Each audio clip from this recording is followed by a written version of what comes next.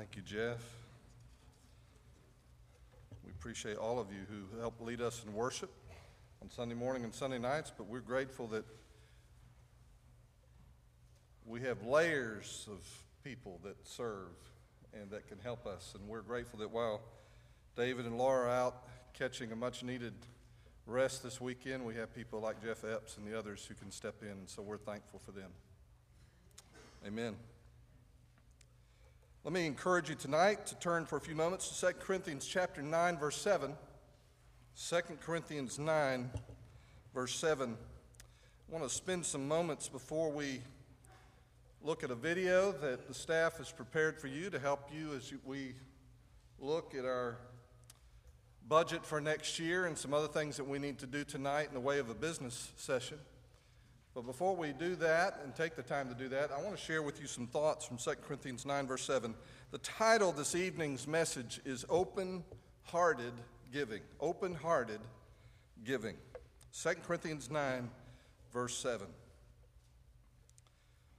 I'm going to read the whole passage, but we're going to focus on verse 7, but I'm going to start in verse 5.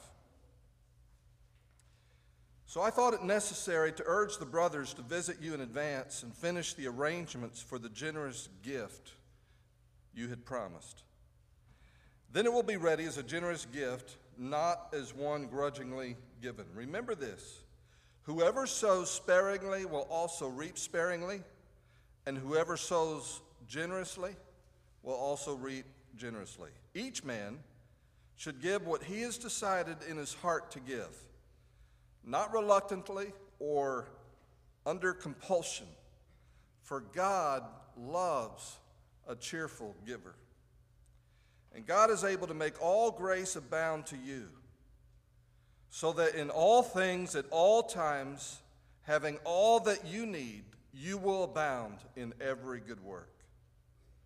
As it is written, he has scattered abroad his gifts to the poor, his righteousness endures forever. Now he who supplies seed to the sower and bread for food will also supply and increase your store of seed and will enlarge the harvest of your righteousness. You will be made rich in every way so that you can be generous on every occasion, and through us, your generosity will result in thanksgiving to God. One of the reasons Paul wrote 2 Corinthians was to follow up essentially on a fundraising effort that had begun in the first letter that was mentioned in 1 Corinthians. The believers in Jerusalem were being persecuted, and they were suffering financially as a result of that persecution. And now Paul's offering an opportunity for the Gentile churches around the world, as they understood the world, to participate in an offering to help alleviate the suffering of the Jerusalem saints. So he started this collection process. He's going church by church. They had made a commitment. In response to his earlier letter, the Corinthians had pledged to support the Jerusalem church by taking an offering and sending it. But as of this writing in 2 Corinthians, they've not yet done it. They made a commitment to do it, but they've not yet followed through on that pledge. Now, we don't know why they didn't follow through on that pledge. Maybe times had gotten tougher in Corinth, and they were concerned for their own financial needs. Maybe there was no hardship, but they just wanted to keep the funds that they had for themselves. Whatever the reasons, they were reluctant to part with the money that they had committed. But there's more going on here than just a fundraising appeal on Paul's part. He's talking about a lifestyle, not just a one-time gift. And according to Paul in this passage of Scripture, and this completely goes against what you would expect, he is saying that the best way to deal with financial pressure is to give generously. The best way to deal with financial pressure, he says, is to give generously. The word generous appears 6 times in the 7 verses that I read. And it literally means, this word generous in the text, in English, it means to give liberally. But in the original language, it means to be open-hearted, to give with an open heart towards someone. And hence the title of the message, Open-Hearted Giving. What is open-hearted giving? I just want to focus on one verse, verse 7, out of these other verses. verse 7. What is open-hearted giving? Number one, open-hearted giving is personal. Open-hearted giving is personal. He starts off the verse saying each man should give. And so in verse 7, Paul clearly expects every believer to participate, to give something for this offering. Now, there were all kinds of people in this church. We know it because of the way he spoke to them. There were slaves, there was a working class, there were wealthy persons. There were all kinds of persons in this church. Some had a lot they could give, some had very little to give. But he didn't expect them all to give the same amount, but he did expect all of them to give. And he challenged them in that way. The same is true in the church. The same is true for the church today. Open-hearted giving begins with the individual. It begins with you, it begins with me. Every Christ follower is invited to give, and there are no exceptions. Now, according to one survey that I came across, they said that only about 31%, let me turn it around, 31% of people who attend church give little or nothing. Let's put it that way. 31% of church members give little or nothing to their churches. Now, sometimes in a large church, members may think, well, it doesn't matter whether I give or not. Well, it does matter. Your gifts matter to every area of the life of this church, as well as to the missionaries and the mission organizations and the ministries that we support beyond our walls. All of that matters.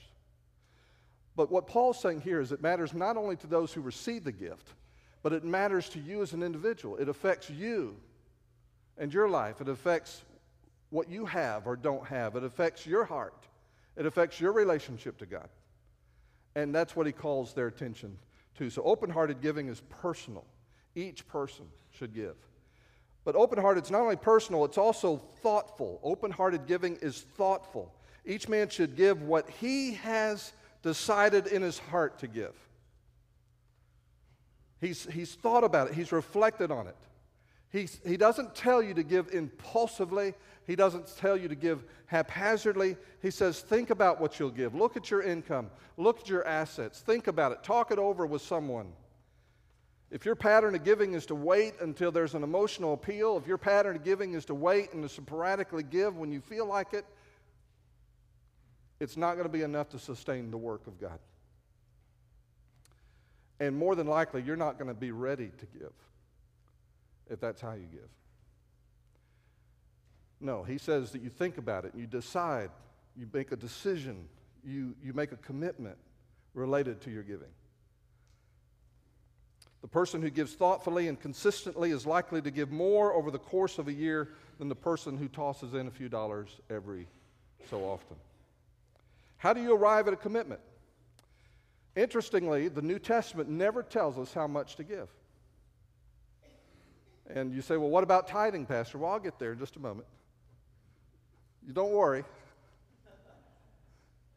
But the New Testament does not speak to us as clearly as we would like about that matter. If you're looking for a specific figure to give, they never tell us how much to give. In fact, the New Testament really doesn't discuss tithing.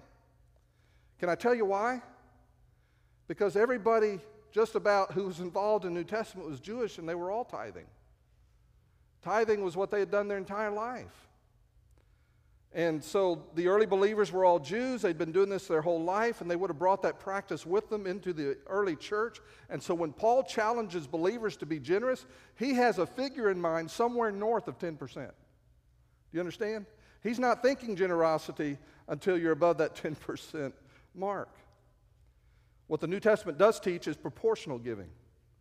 In his previous letter to the Corinthians, Paul instructed them to set aside a sum of money in keeping with their income. In contrast to that, studies revealed that the average Christian gives about 2% of their income. I don't believe that's what Paul had in mind when he talks about generous giving. So generous, open-hearted giving is not only personal and thoughtful, but thirdly, open-hearted giving is passionate. It is passionate. Look at what it says. Each man should give what he has decided in his heart to give. The transaction, the decision occurs in the person's heart. We certainly should be thoughtful, we certainly should be reasonable, but we ought to give passionately as well. If my giving is simply a matter of making a cold calculation, and I write a number out, and then I write the check, and I simply give it, if that's the extent of my giving, I'm not yet giving the way He intends me to give. It should be a decision of the heart. I should feel something when I write out a check, and I drop it in an offering plate, or I give it to the church. That feeling might be a feeling of gratitude to God for all that He has given me, and then I can give in return. It might be a feeling of compassion, knowing that when I give, certain ministries are helped, and people are helped, or missionaries are helped because of my gift. It might be a twinge of anxiety. Can I really afford to do this? And so it becomes a step of faith, trusting that if I give this, God is going to take care of me.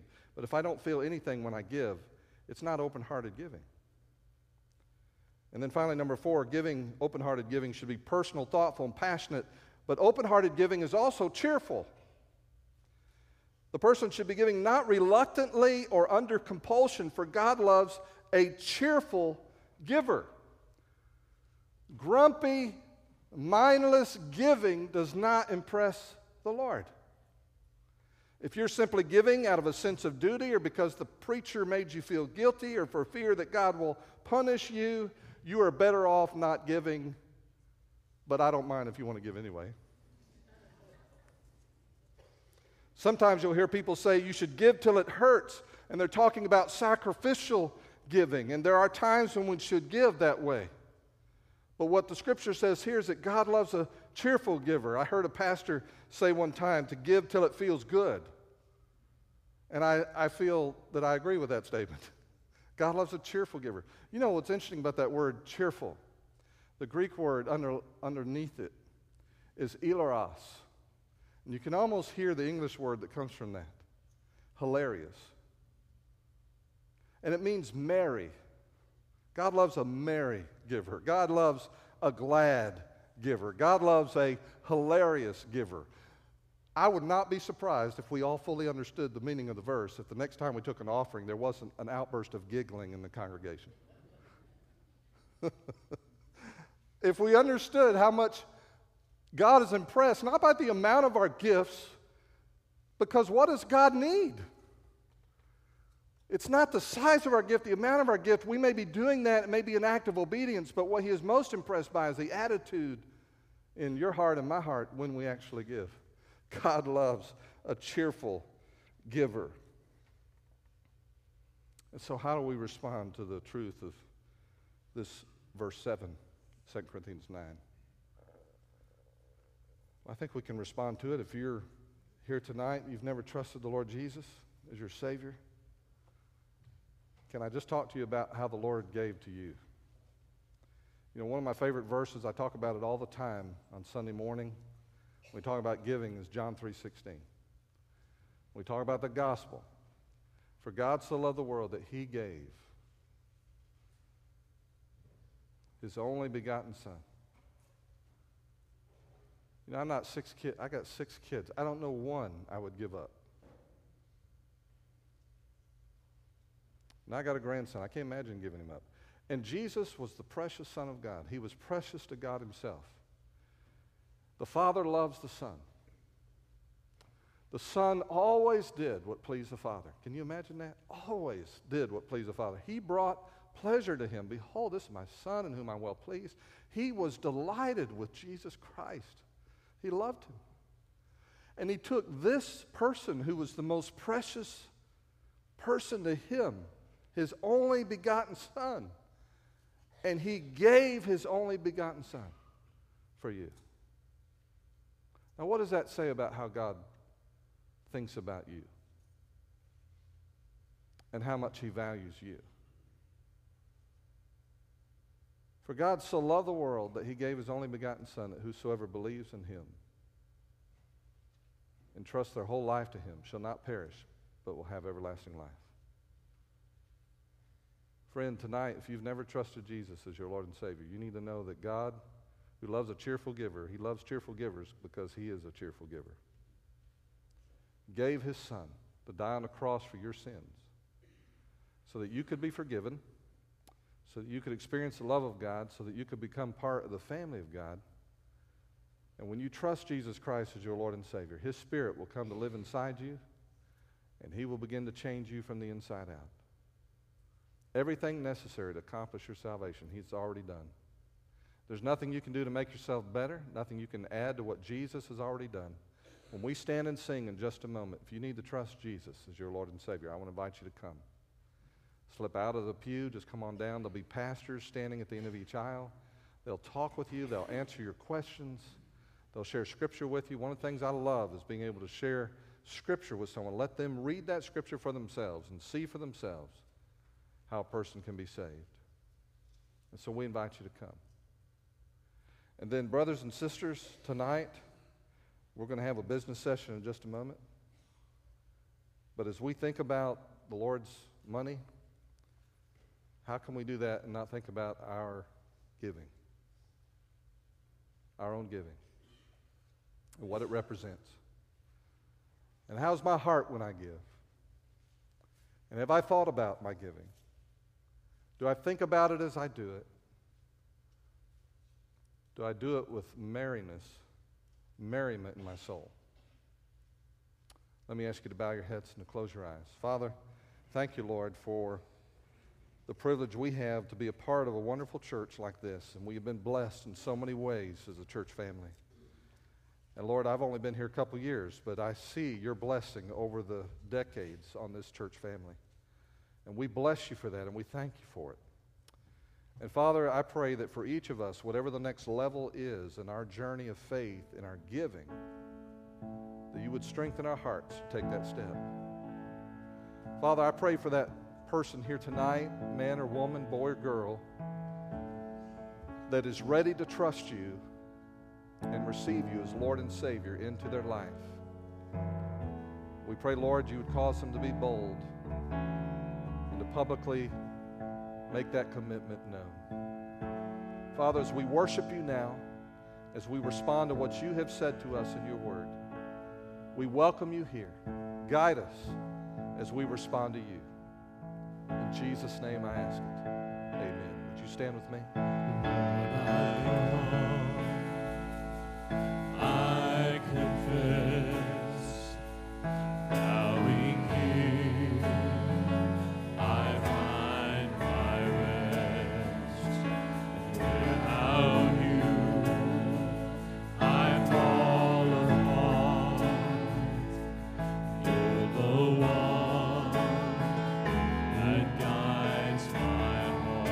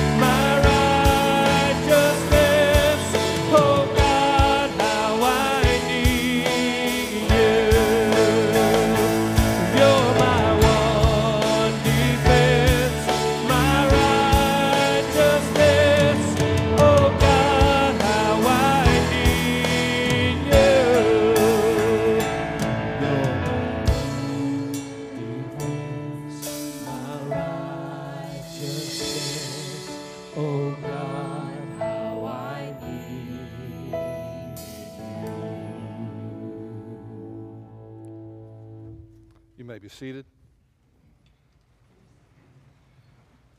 Before we enter our business session, the staff has prepared something for you to watch to kind of help you think about our 2015 budget. If you did not pick up the handouts when you came in, you may find them helpful in just a few moments. So if you need to slip out and do that, I encourage you to do that. But if you'll hang on just a moment, I want you to see this video, something the staff has done to help you think about the 2015 budget.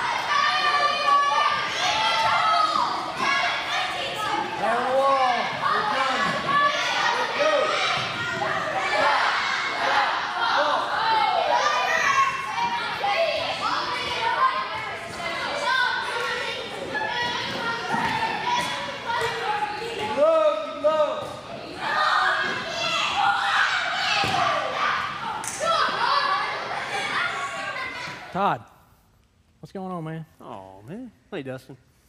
I was just, I don't know. I was just kind of wound up here. I was sitting in my office, and I was thinking about 2015 and thinking about the things I'm looking forward to, and which made me think about all the great things that God's done already. And, man, I walked up to the orchard, and I was looking around. I was thinking, because people gave, we were able to finish up the orchard and make it a great environment for kids, which led to me thinking about the grow groups that we've started with our dual Bible studies and how those leaders just have really owned that. And, we're teaching the kids servanthood, and I even already need more grow leaders. It's pretty amazing. And then I was thinking about camp, and I was thinking about going to, Siloam and bringing those kids back, and some rang the bell, and we saw salvations, and we just continue to baptize children. And, not just children, but others in our church. And God keeps blessing so much, we don't even empty the baptistry. The stays full of water. And then I was thinking about even this Gaga ball pit.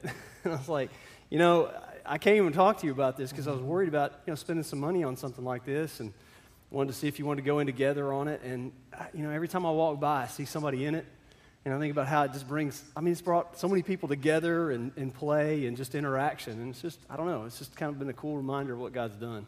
Yeah, man, I love the Gaga Ball pit, and the students love it too. I'm glad we've got this pit. It's a lot of fun. And I've been thinking the same thing. You know, we took 72 students to camp this summer. Wow.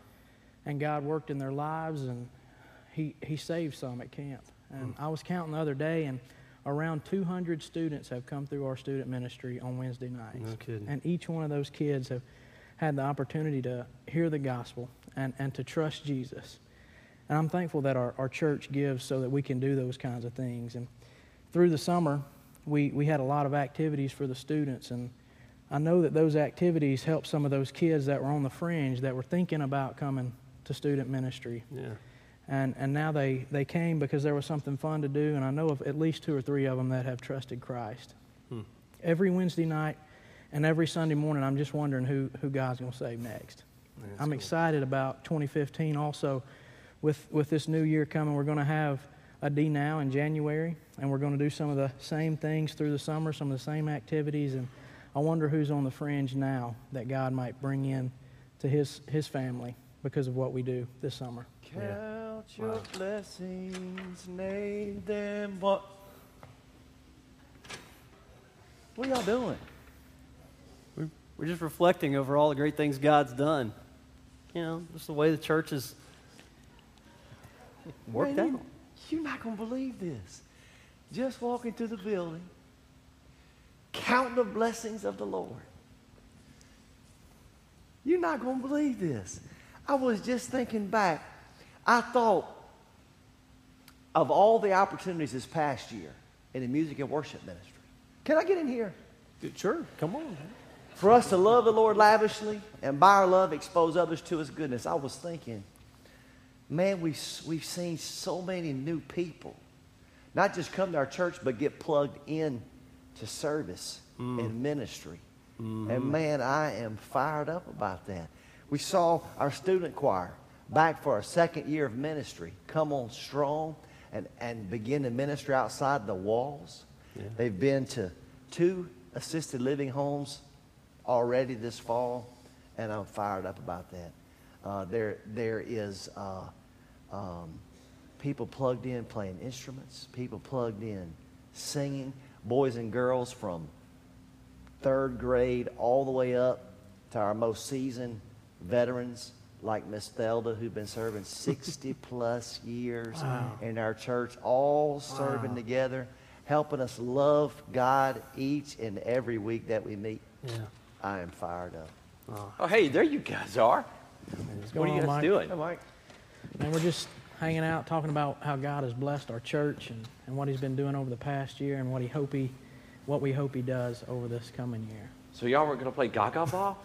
Looks kind of like it does. Okay, look, Brother Don's looking for you guys. We got to go. I'd rather play Gaga Ball than sit in a meeting with him all day, but that's what he asked for, man. So we probably ought to go. But you were talking about, you know, what God's been doing and what we've been able to do this year and what we've seen God accomplish through our people. And I was thinking about that thing the other day. And, you know, one of the things we've been able to do is send 33 people to share the gospel over the seas and in Oregon. And we went and helped them do work. But, you know, the other thing is through our faith budget. People have been giving to that all year long.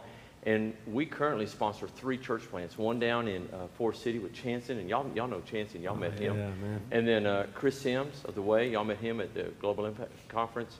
He's up in Casper. And then the other one is Zach Minton, and he's been helping plant churches up in Spokane, and that's been incredible.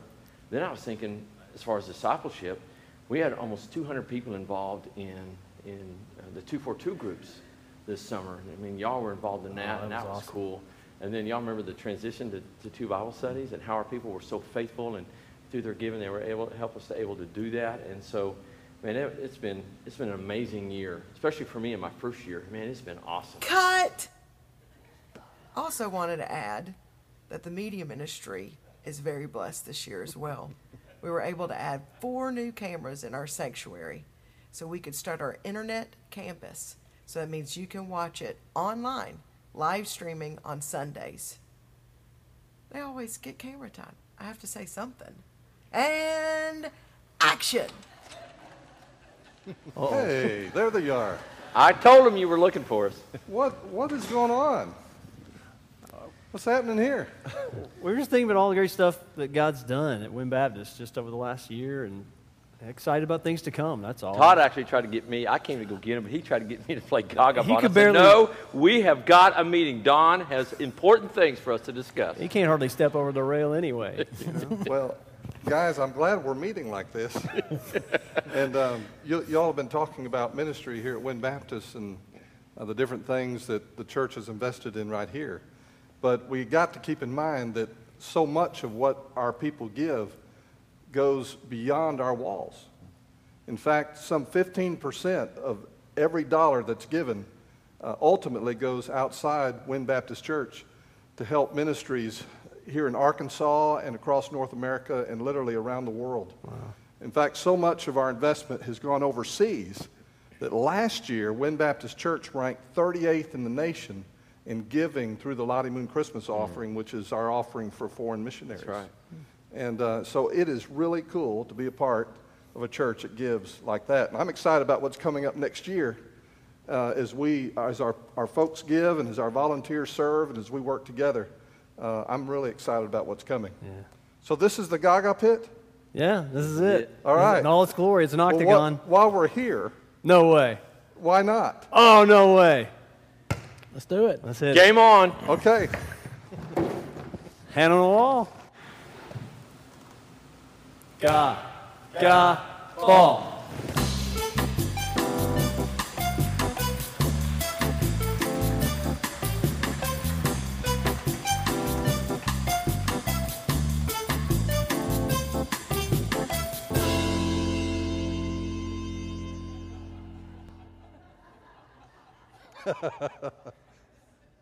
Okay. I hope that's prepared your heart for what we're about to do. I want to call your attention to several handouts, but first we'll consider ourselves now in a special called business meeting. And our purpose tonight, primarily, is to approve several recommendations that we want to bring to you tonight. I think those are all printed for you. You had an opportunity to pick those up as you came in. Let me begin, if we may, by praying for us. Some of you may be wondering, why are we doing this in November? This is a 2015 budget and so forth. This is our last regular kind of a Sunday night where we can do this kind of business. Next week we're off. The week after that we have our Love Came Down choir presentation. The night after that will be the Sunday, is that right? I'm doing the math here. The Sunday before Easter, December, Christmas. And we have our candlelight service that night. That's not a great night. We do the Lord's Supper, everything else. That's not a good night to do our business session. So in any event, this was the best time for us to do it, and we did it on the same Sunday last year. Let me pray for us as we begin, and we'll enter into our business session. Father, we enjoy walking with you in a place called Wynn. We thank you, Lord, for every dollar that is given and entrusted to this church. And Father, we want to be faithful to handle your funds according to your will and in a way that honors you. So we welcome you into this meeting. We ask that you would guide every mind, order every heart, and may what happens here not only please you, but may it fully reflect your heart for the world, for America, for Wynn, Arkansas. And we ask it in Jesus' name. Amen.